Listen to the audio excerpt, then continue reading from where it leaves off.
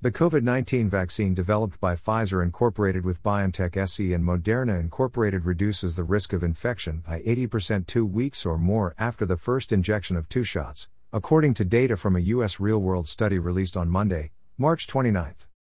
The risk of infection fell 90% within 2 weeks of the second injection, a study of nearly 4,000 U.S. healthcare personnel and first responders found. These results validate previous research indicating vaccines start working immediately after the first dose, and ensure that they also prevent asymptomatic infections. Several countries dealing with limited vaccine supplies have postponed schedules for a second dose in hopes of gaining protection for more people. U.S. public health officials, however, continue to recommend 2 doses to be given on a schedule endorsed by regulators based on clinical trials. A study by the U.S. Centers for Disease Control and Prevention, CDC, evaluated the vaccine's ability to protect against infections, including infections that cause no symptoms. Previous clinical trials by the company evaluated the efficacy of their vaccine in preventing disease from COVID-19, but those studies would have missed an asymptomatic infection. Findings from real-world use of this messenger RNA, mRNA, vaccine also confirm the demonstrated efficacy in large controlled clinical trials conducted before they received emergency use authorization from the U.S. Food and Drug Administration.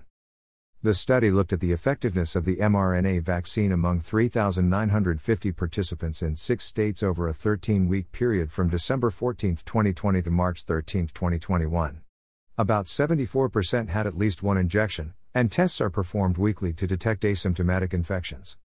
The official COVID-19 mRNA vaccine provides initial and substantial real-world protection against infection for our country's healthcare personnel, first responders and other critical frontline workers, said CDC Director Rochelle Walensky in a statement. The new mRNA technology is a synthetic form of a natural chemical messenger used to instruct cells to make proteins that reflect parts of the new coronavirus. It teaches the immune system to recognize and attack the real virus. The CDC study came weeks after real-world data from Israel showed that the Pfizer-BioNTech vaccine was 94% effective in preventing asymptomatic infections. The UK and Canada are among the countries allowing an extended gap between doses by up to 3 or 4 months. British authorities said in January that data supported his decision to take a 12-week gap between doses. Pfizer and its partners in Germany have warned they have no evidence to prove this. In their landmark trial, there was a gap of 3 weeks between injections of Pfizer and 4 weeks for the Moderna vaccine.